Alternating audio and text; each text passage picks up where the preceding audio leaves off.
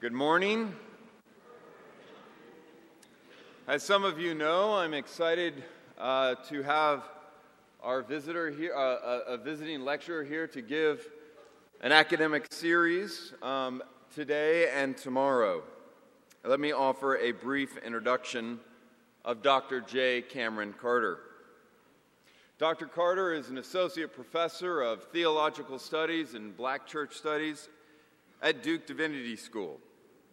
In many ways, part of the reason why we extended an invitation to Dr. Carter several years ago, and now it's a delight to see it come to fruition, is in 2008, he published a book with Oxford University Press called Race, a Theological Account. It has been widely praised for its daring willingness, not merely to offer a pretty strong deconstructive analysis, but also to offer some constructive paths forward.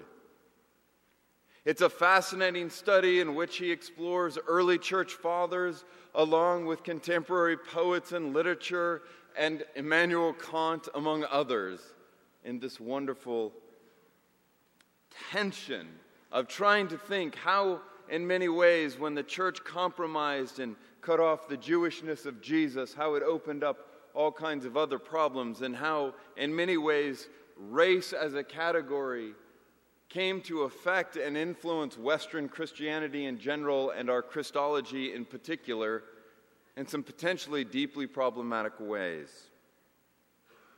His work explores the intersection not merely of theology and philosophy, but cultural studies and literature. And my guess is you will see this, he provokes and he prods. He helps us think hard thoughts, but he does so most often with a smile on his face, and there's something irresistible. At least that seems to be what I see. During his time here at Covenant, Dr. Carter will be speaking today in chapel and, yes, tomorrow in chapel. Listen, you want to be here tomorrow. It won't be like a normal chapel. Tomorrow's chapel, he will be talking on Quentin Tarantino's filmography, in some theological and cultural ways that I think will be worth you coming to. Today, he will also be speaking on the second floor of the library. He'll be speaking on Bonhoeffer and our post-racial blues. Please join me in welcoming J. Kameron Carter.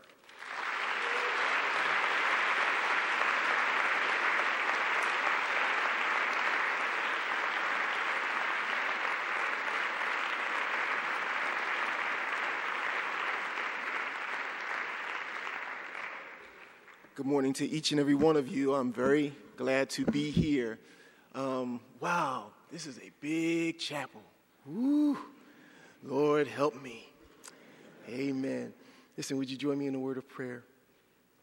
Our eternal God, thank you for this day, a day that you have given us to be in fellowship with one another, to be in this place of learning. May you be in our midst. May your Spirit be among us, revealing to us the presence of Jesus Christ, the one who binds us and knits us together. We pray this now in Christ our Lord's name. Amen. Amen. Well, again, thank you for being here. And let me just give just a very quick word of appreciation to Professor Kelly Kapik. I got your name right? Thank you. And for inviting me two years ago. And boy, how the time just moves quick. It's like before I knew it, it was here. So thank you for thinking of me and for making use and finding some use of my work. So I really appreciate that. Thank you again. And again to Miss Christiana Fitzpatrick. And she's absolutely wonderful. Got to know her last summer, and then on social media, get to see her tweets and posts and so on and so forth. So I'm very grateful to you as well, and thank you for the ways in which you facilitated my time here. Okay. Well, listen. I want to. This is a sermon, so I want to go ahead and how much time I got? I got to be careful about the time. 2.5 hours? No, okay, I'm sorry. 11:30?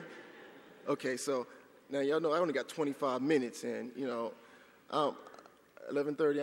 I'm from the Black Baptist preaching tradition, so I mean it takes me about 20 minutes just to get my intros right. Let me read the passage of scripture, and then we'll try and see if there's a word from the Lord from us. Lamentations, the book of Lamentations, after the prophetic book of Jeremiah, chapter 3, beginning in verse 17. I want to read Lamentations chapter 3, verses 17 through 24. They read like this. I have been deprived of peace, the writer says. I have forgotten what prosperity is. So I say, my splendor is gone, and all that I had hoped from the Lord. I remember my affliction and my wandering, the bitterness and the gall. I well remember, and my soul is downcast within me. Yet this I call to mind, and therefore I have hope. Yes.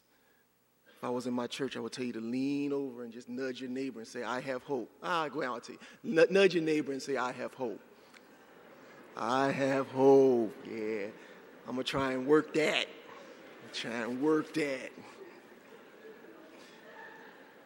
Because I have hope. Why? Because of the Lord's great love, we are not consumed. For his compassions never fail. They are new every morning. Great is your faithfulness. I say to myself, the Lord is my portion. Therefore, I will wait for the Lord. I want to take a few minutes and talk about medicine for the blues. Medicine for the blues. Medication for the blues. Maybe if you like, a prescription for the blues. You have not heard America's true soul music until you have heard, my brothers and sisters, the blues. Play all of the Bach, all of the Brahms. Play Rachmaninoff. Doesn't bother me because it's the blues that gives you access to America's soul. The blues is soul music. The rhythm and the lyrics of the blues, of blues music, they emanate, they come from, they wallow up from the very pit of the singers of soul. And since the blues emanate from the soul, I've got news for you this morning. You have got to have some soul to listen to the blues. The blues, this music called the blues, was not crafted in symphony pits. It was not constructed on orchestral stages. The blues was conceived on the dusty back roads of Mississippi. They were born in the cypress swamps of bayous across Louisiana as black folks tried to deal with, tried to negotiate, tried to navigate their post-slavery condition, their so-called freedom, I put that in quotation marks, during emancipation and Reconstruction. Listen to me, y'all. Everybody should hear some good old blues music at least once. Okay, push it twice before she dies. I don't mean Mary J. Blige blues.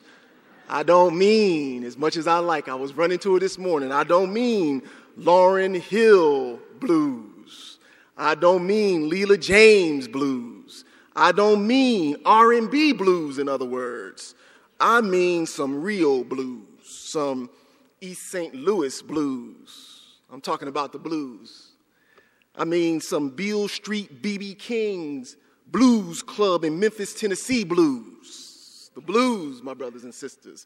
I mean some smoky lounge, dudes playing checkers, throwing down, slamming dominoes in the back corner on the table blues. I'm talking about the blues. Have you ever heard the blues? Ma Rainey, Muddy Waters, B.B. King, Buddy Guy. Have you ever heard the blues? The theorist Angela Davis talks about them in her landmark book on black women and the blues. She talks about Bessie Smith and Coco Waters, and you cannot forget the inimitable Lady Blues. Billie Holiday's Lady Sings the Blues with that strong song, Strange Fruit. When you listen to the blues, you've got to turn down the lights. Now, I know this is a Christian college, but I'm getting ready to break this down for a second.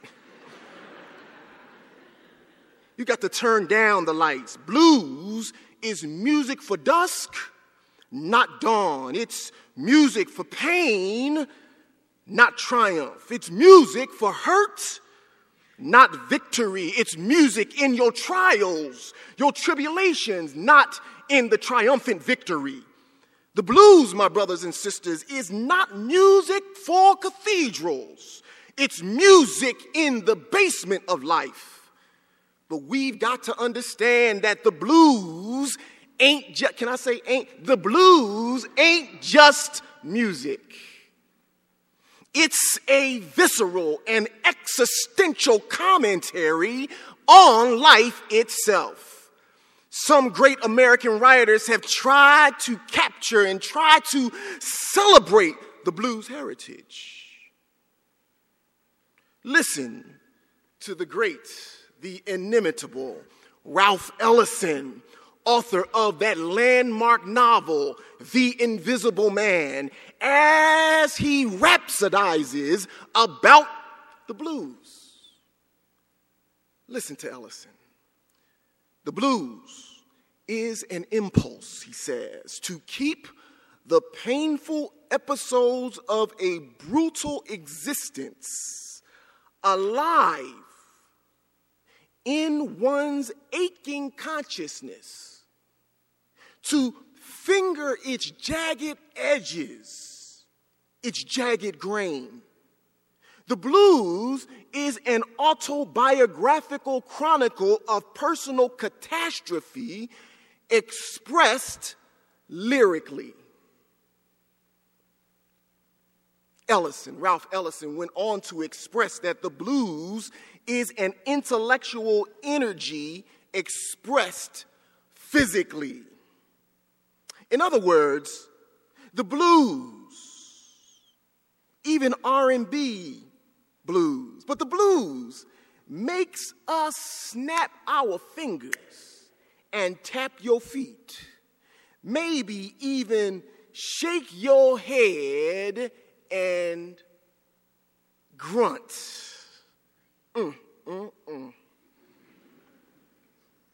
The blues will have you laughing one minute and crying the next. Have you ever heard the blues? Well, let me ask you another question, because y'all looking at me a little funny. Let me get a little personal for a second here. Let me ask you a different question. Have you ever had the blues? When you hear the blues, do you shake your head and grunt because the lyrics are naming with such accuracy your current situation? It's one thing to hear the blues, but it's quite another to have the blues. None of us will leave this earth without writing a blues song at least once. In fact, some of you have written some blues lyrics yourself. And I know the college students, you know what I'm talking about. Has your money ever been funny? And your change been a little bit strange? As you have impatiently waited for some financial blessing, That's called financial aid, to kick in. Has the dreaded death angel invaded your life, creating an agonizing absence? Is that lifelong relationship your boo? Y'all didn't catch that. Y'all got to come on now. Come on now. That boo you've been searching for and questing after, has she still escaped you? Or maybe you're in a lifelong relationship. Oh, you don't have a lifelong relationship. Maybe you're in a college-long relationship that you wish you could escape. If that's the case, then you probably know more about the blues than you sitting here letting on. There may be a smile on your face, but there's a blues number playing in the smoky back room of your heart. What's your blues song today? See, black folks created the blues. But as a philosophical impulse, the blues have been around for a very, very, very long time. For example, the Book of Lamentations is nothing but an ancient blues song and gig. In fact, I want to suggest to us today that the brother who wrote Lamentations, was doing nothing less than singing the blues. In the first 3 chapters of Lamentations, there's nothing but gloom, doom, misery, and grief, pain, and agony. What is the writer lamenting and crying over? He is lamenting the Babylonian destruction of the holy city, Jerusalem. You see, in 586 BCE, Lamentations is nothing less than the poetic voice, the poetry of exile. It's blues music coming to grips with the implications of a tragedy. The great and the magnanimous and the glorious gold-plated holy temple in Jerusalem has been destroyed. Moreover, my brothers and my sisters, the Babylonians have been exiled. Many Jews, folk like Shadrach, Meshach, Abednego, many Jews have been taken and expropriated to Babylon.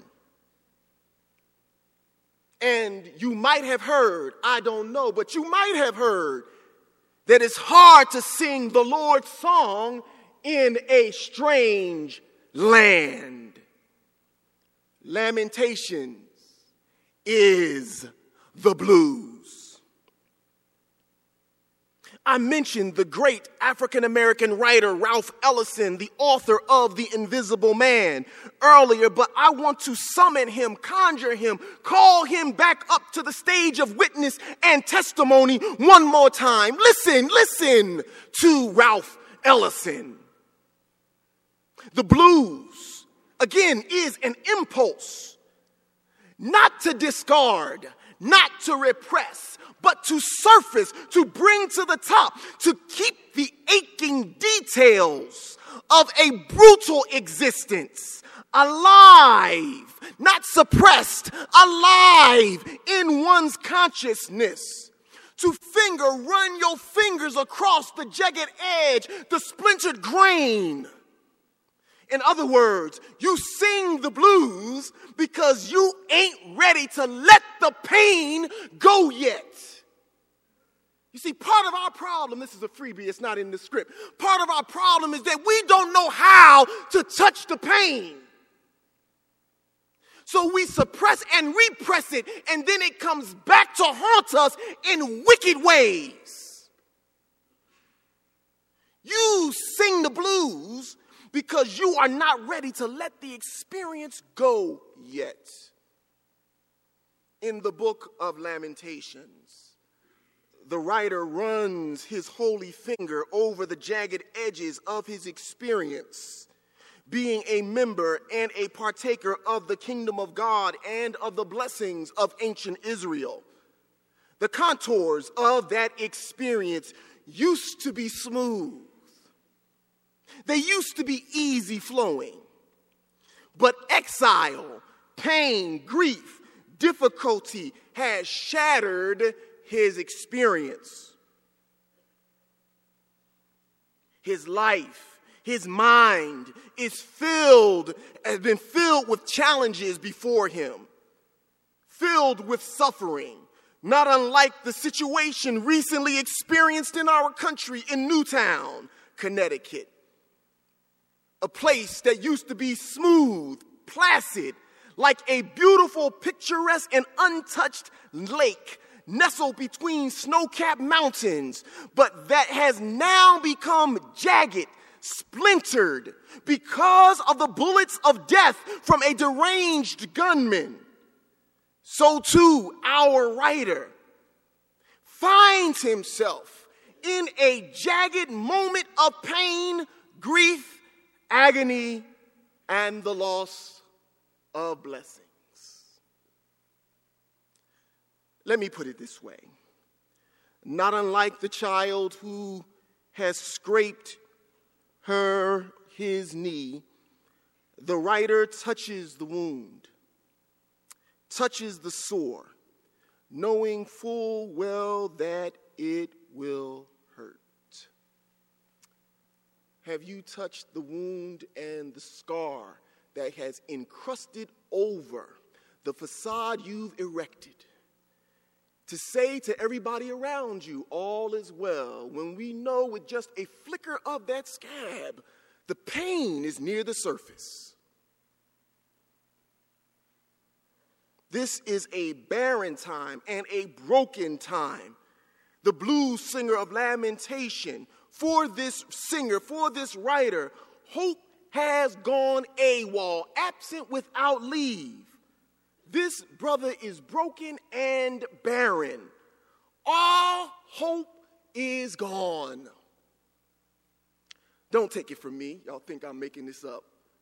Listen to some of his blues lyrics in Lamentations. Verse 6 says, "He has set me in a dark place, like the dead of long ago." And then here's another lyric, another part of the song, verse 7. "He has hedged me in so that I cannot get out." And then verse 8 says this, "Even when I cry and shout, he shuts down my prayer." Skipping down to verse 17, the lyric continues, "You have moved my soul from peace. I have forgotten what happiness even means." And what is the writer's conclusion? Listen to verse 18. "I said, my strength and my hope have perished from the Lord." When the pain of life has brought about a forgetfulness of what happiness is, trust me, my brothers and sisters, that is the blues. When the pain of life, the difficulties in life, the tragedies of life, when this happens to us, a crucial question confronts us. Here is the question: is the blues terminal? Is the blues a terminal condition? Is there a prescription for the blues? Is there a therapy for the blues? Has there been any R&D, any research and development been carried out on the blues so that a medicine can be developed to cure the blues? Now, I'm just going to say right now, if I was in my church, all my congregation would be like, come on, Reverend. So I'm going to act like I'm in my church for a second. Oh, let me just say this. Don't tell nobody at Duke what's getting ready to happen. One old-time blues artist raised the question this way: is there any prescription for the mean old blues? All day long, I'm worried. All day long, she writes, I am blue. I'm so awfully lonesome, I don't know what to do. Then she continues, so I ask you, doctor, see if you can find something off in your satchel to pacify my mind. Doctor, oh doctor, y'all not going to help me today. I'm going to have to just preach by myself. Doctor, oh doctor, write me a prescription for the blues. The mean old blues. Like this modern, thank you, my brother. Like this modern blues woman, the ancient writer of the book of Lamentation was stricken, handicapped, handcuffed, and shackled by the blues. Until, my brothers and sisters, until he received a prescription for his healing. You see, in verse 21, hope returns from exile, from its extended leave, its multi-year leave of absence.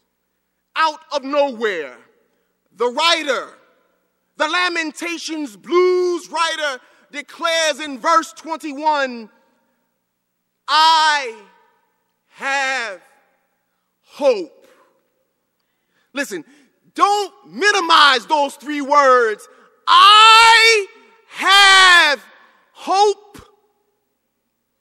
There is a drastic change in the tone of the text. Out of nowhere, the mood of the text switches gears on us. The attitude of the text alters.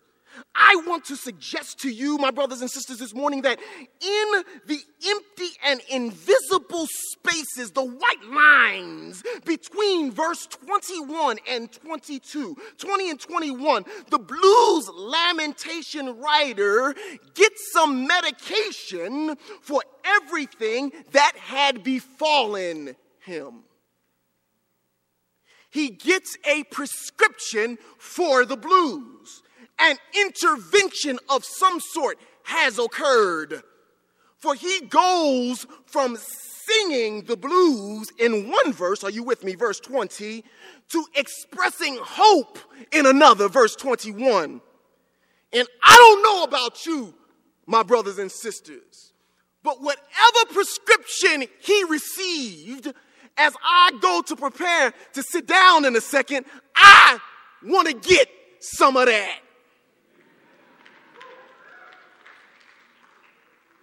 The prescription, the medicine, the therapy is in verse 22. Here is the medicine as I get ready to take my seat. The steadfast love of the Lord never ceases. His mercies, not mercy in the singular, his mercies never come to an end. Gotta hold it back a little bit. They never come to an end. The biblical blues man recognizes and realizes and remembers something that we must never forget. As you go through your college experience, never forget this. As you graduate and go into life, my brothers and sisters, never forget this. He was so wrapped up, tied up, tangled up in his problems that he forgot all about the problem solver. Can I get an amen?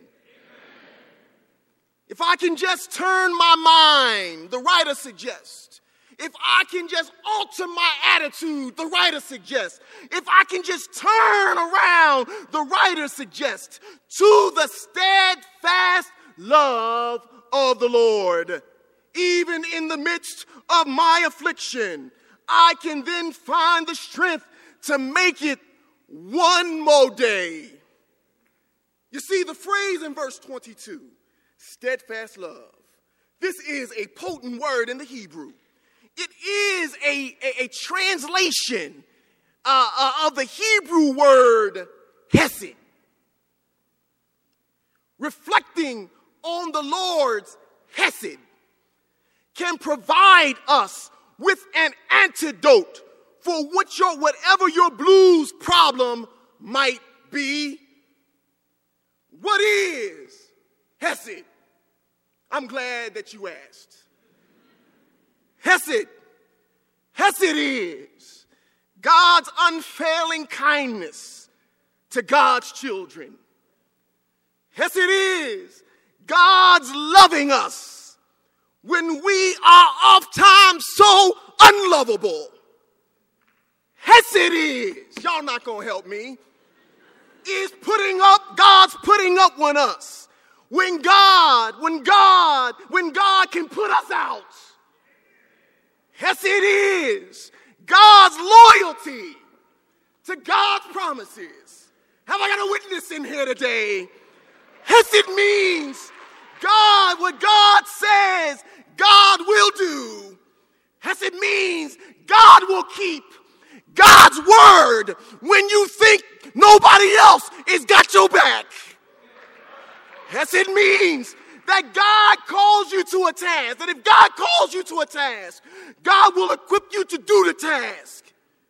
Hesed means if you keep your mind stayed on God, God will keep you from losing your mind. Up in here. Hesed means in spite of yourself, God will see you through. Hesed is a prescription for the blues. Hesed is better than Pepto-Bismol. Hesed is better than Advil. Y'all not gonna help me. Hesed is better than Tylenol. Hesed is God's prescription for the blues. God bless you. Have a great day.